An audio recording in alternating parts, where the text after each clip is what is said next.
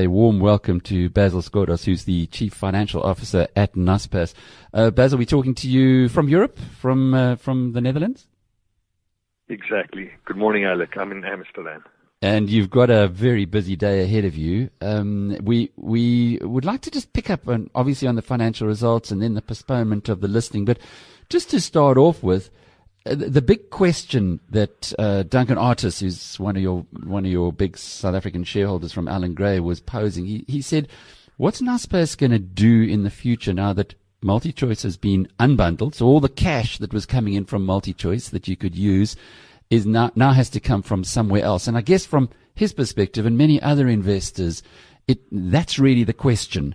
The cash that from MultiChoice is now being given unbundled to shareholders, nice $4 billion boost for them. But on the other hand, how's the other cash flow looking? Great question, Alex. So I think a couple of things that I'd like to call out in that regard. The first is, of course, we have many profitable e-commerce businesses in the group. They're not all cash consuming. And those profitable businesses have grown their profitability 44% year on year to $406 million. And in fact, there's another milestone there in that now more than 50% of our e-commerce revenues are driven by profitable e-commerce businesses. So what happens is, as these businesses get to scale and the engine starts to move, right, the operating leverage comes through very strongly. And you actually see these businesses at scale grow profitability much faster.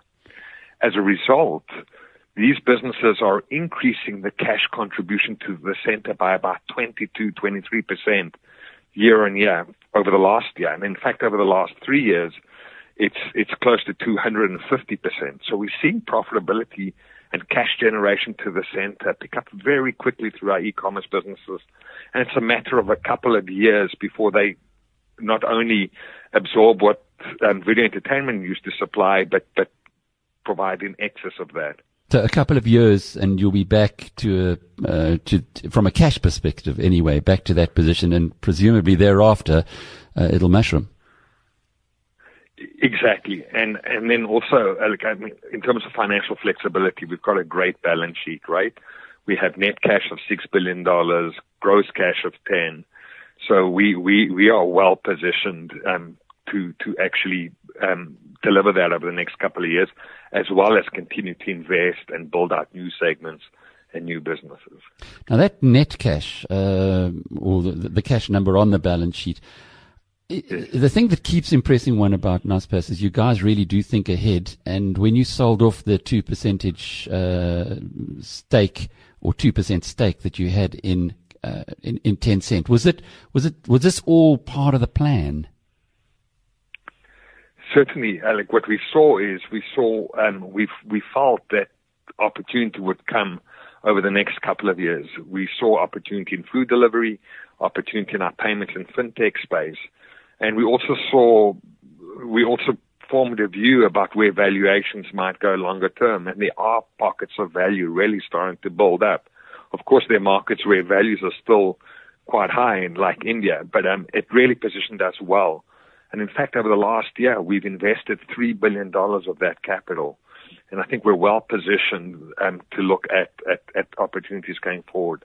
The pipeline is good and will continue to move. That said, the thing is, we're very disciplined. We're fundamentally driven in terms of valuation. We look at DCFs, we look at IRRs. So we remain disciplined in how we allocate our capital. Basil, just take us through, for those who, and if you've just joined us now, and I see there are a lot of people have actually come on just a few moments ago. We're talking to Basil Skodos live from Amsterdam. He's the Chief Financial Officer of Naspers. Just take us through the cash in, cash out of the past year, if you would, because it's been a really transformational year for Naspers. How much came in to start with from Tencent, from the sale of those Tencent shares? And then the Indian investment that you mentioned in Flipkart, how much was in there? And then where of that money, where did it go? Yes, so the Tencent trim brought in about $10 billion. Flipkart brought in about $2 billion at a 29% IRR, so a fantastic return there. And the key areas of investment have been around classifieds, which has been a big chunk of the $3 billion we've invested. In fact, $1.8 billion of that. And the big moves in there were to take our stake in Avito up to 100%, so that was $1.1 billion. We also took 100% of our Middle East classified business to Bizzle, and then moved into additional verticals, such as the blue-collar jobs vertical in India, called Asan Jobs. And we've also started to get into the Cash It For Me model, where we actually broaden the ecosystem and provide even more value to customers looking to buy and sell cars.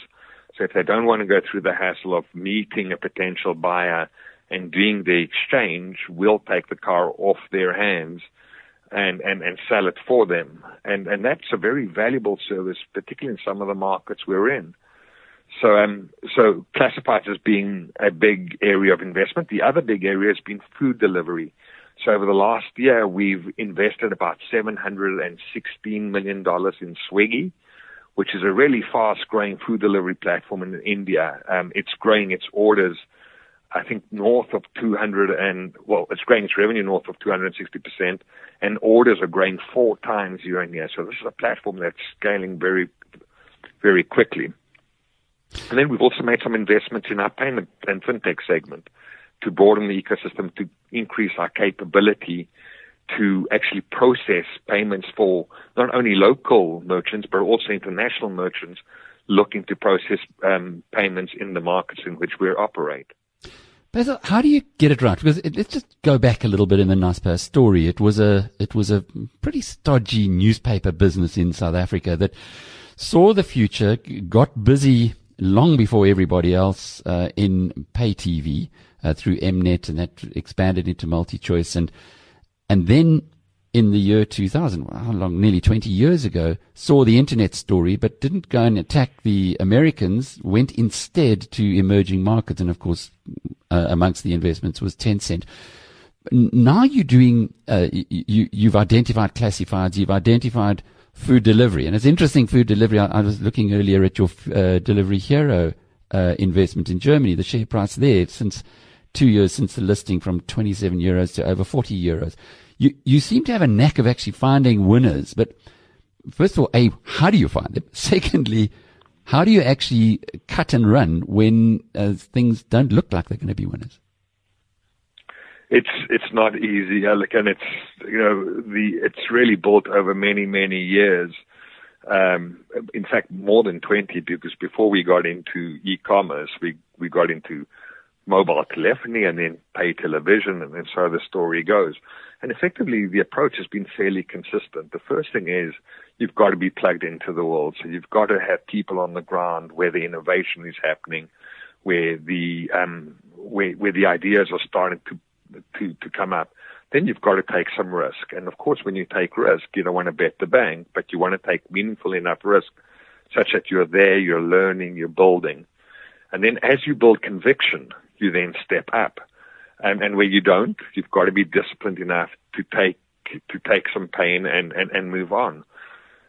So what we try and do is we try and stay very close to the markets where models have matured and developed nicely. And then we look around the world as to whether those models are going to be relevant in high growth markets that we focus on. And then we go and back local players who actually take the model and make it very, very local. And then from there, what we try and do is we try and bring these platforms together and broaden the ambition beyond one country to many countries. And then from there, we take the global tech and build that on top of it. So it's a journey, and it's a repeatable process. We've done this with classifieds, we've now done it with payments, and we're well on our way with food. And we were like that with pay TV too. We started off in South Africa. We didn't start off in 50 countries. We started off in South Africa. We then went to Europe and did a little bit there. We locked in some value. We then grew in the African continent. So it's a very repeatable model. And at the core of it is to be out there at the forefront, investing, making early bets, and learning from those and bringing it back into the org.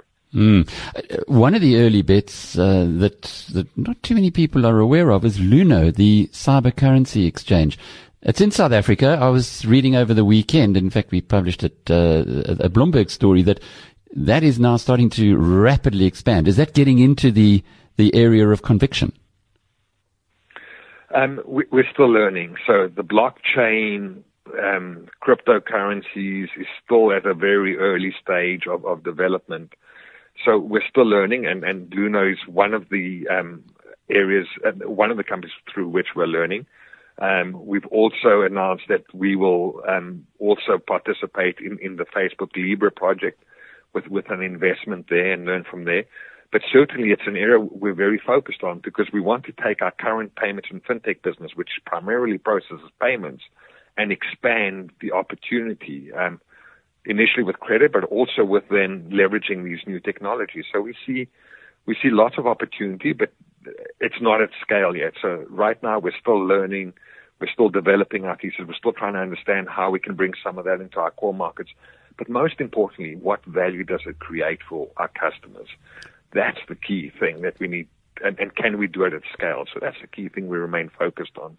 But Basil, the participation in Facebook's Libra project, that's almost like a recognition that you really have arrived. I mean, we know Naspers from South African perspective has arrived long ago, but do you get invited to something like that, or do you put your hand up? How does the deal flow? How does it come to you?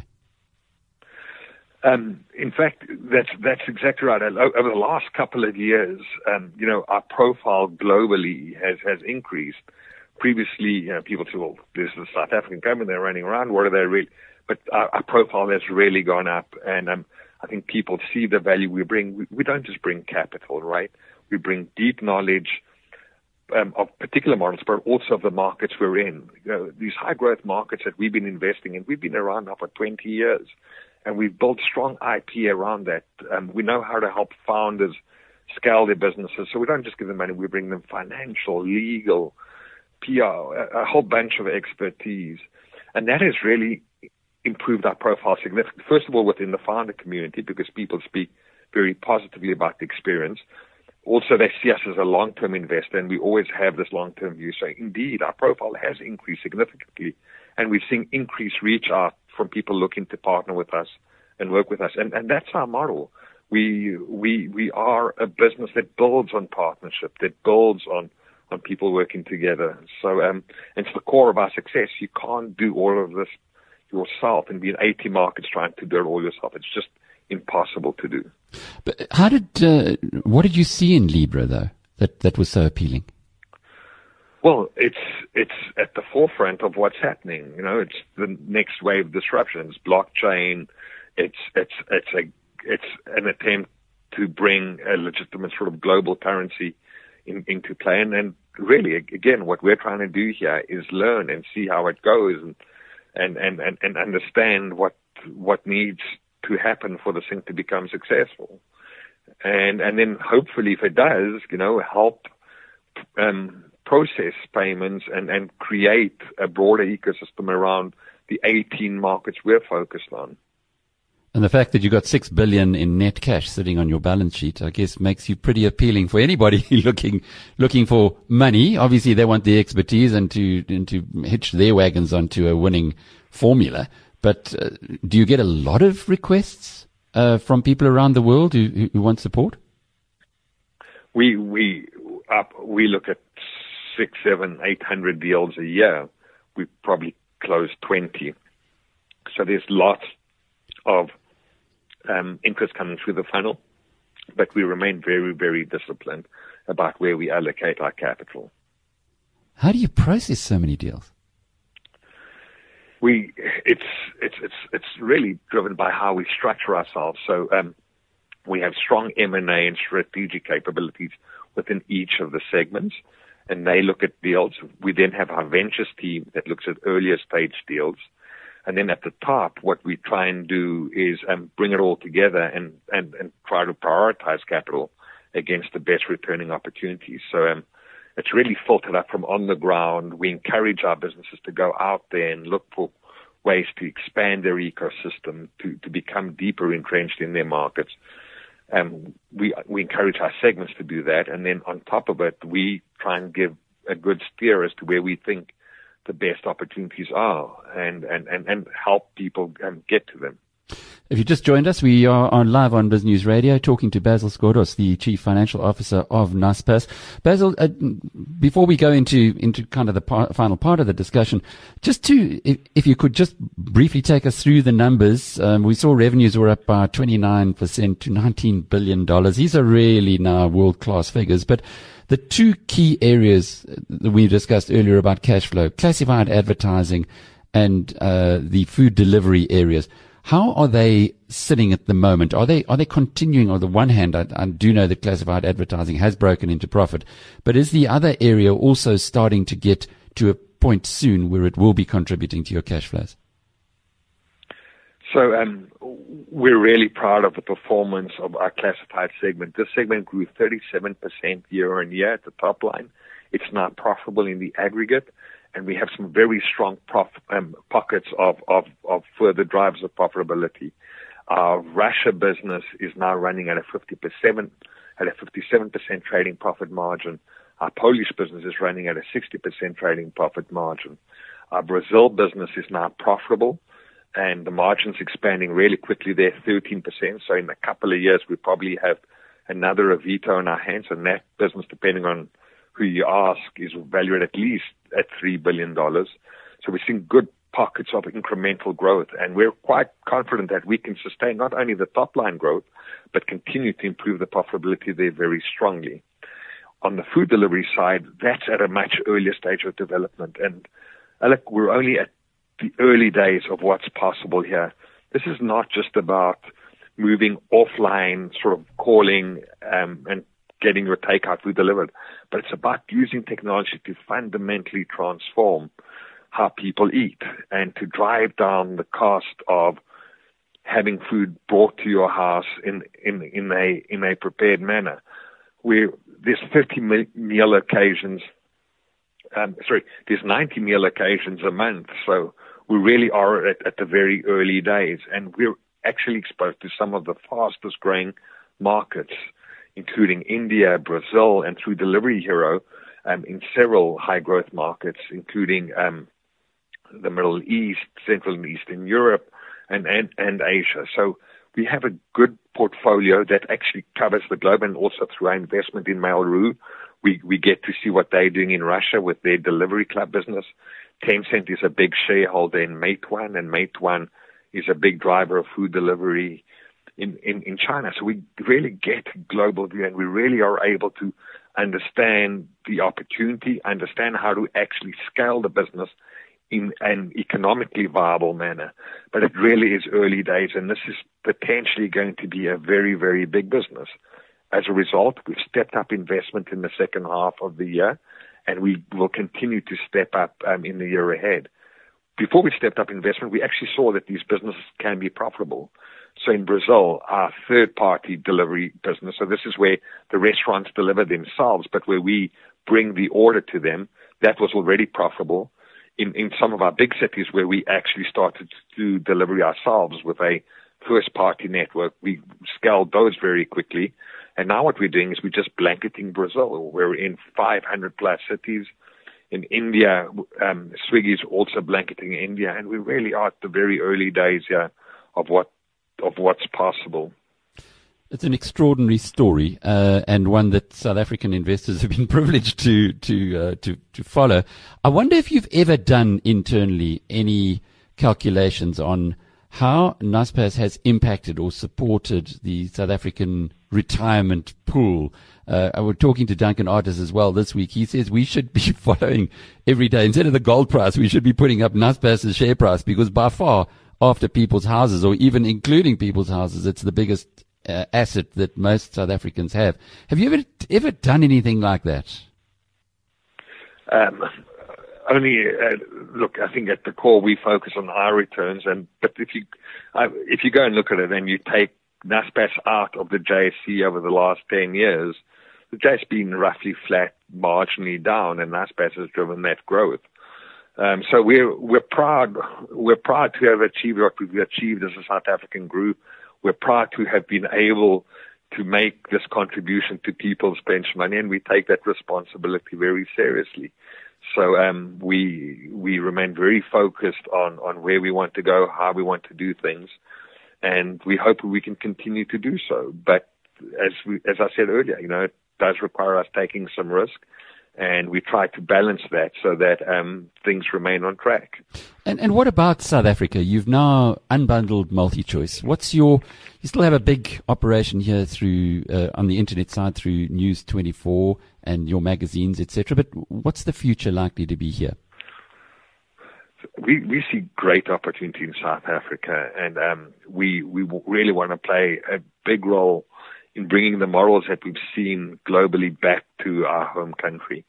Takealot is a fantastic business. I think, in fact, one of the best we've seen globally in terms of the B2C model, right? The Amazon type model. Right? What Kim and his team do is incredible. They're growing really quickly. Operating leverage is coming through. So that's going to be a really big business. But more importantly, it really gives consumers something that they otherwise couldn't get, and that's what we want to do. We're investing in the classified model, and particularly around cars in South Africa. We're starting to build our payments business there, and in fact, just our existing businesses, I see us investing at least $3 to $3.5 billion rand over the next couple of years.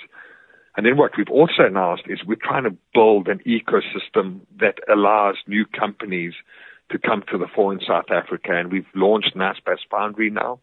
We've committed at 1.4 billion rand over the next 3 years. And we've just completed our first investment in Sweep South, which is a very local platform using data, using technology to deliver a very local need. We want to uncover more opportunities like that. South Africa is really at the early days of tech and online disruption, and it's a sizable market. It's our home market, so we're going to keep investing, and we believe in the long-term future, and we believe that it's going to yield great returns to our shareholders. So hopefully, 5-10 years down the line, there'll be more than just one MultiChoice. There'll be a couple of businesses that are getting close to that sort of scale. And no doubt you were quite interested from that perspective to hear the State of the Nation discussion around data and how a whole new data deal is going to be available to South Africa, because cheaper data clearly would support many of your intentions. That's a great point, and I think Korea is a great example, right? The boost that giving people access to the internet can have on an economy is massive. And I can call out many examples: Korea, Japan, China, now India. India has gone through an explosion over the last 2 years because they've driven down data costs, and data consumption has gone up fivefold. And as a result, these businesses that are built off these platforms, those engines are really picking up, right? The Indian government's come out and said, well, we really want to move transactions online. Why? Because it's easier to track and monitor and manage things. So those type of initiatives can really have a massive impact on an economy.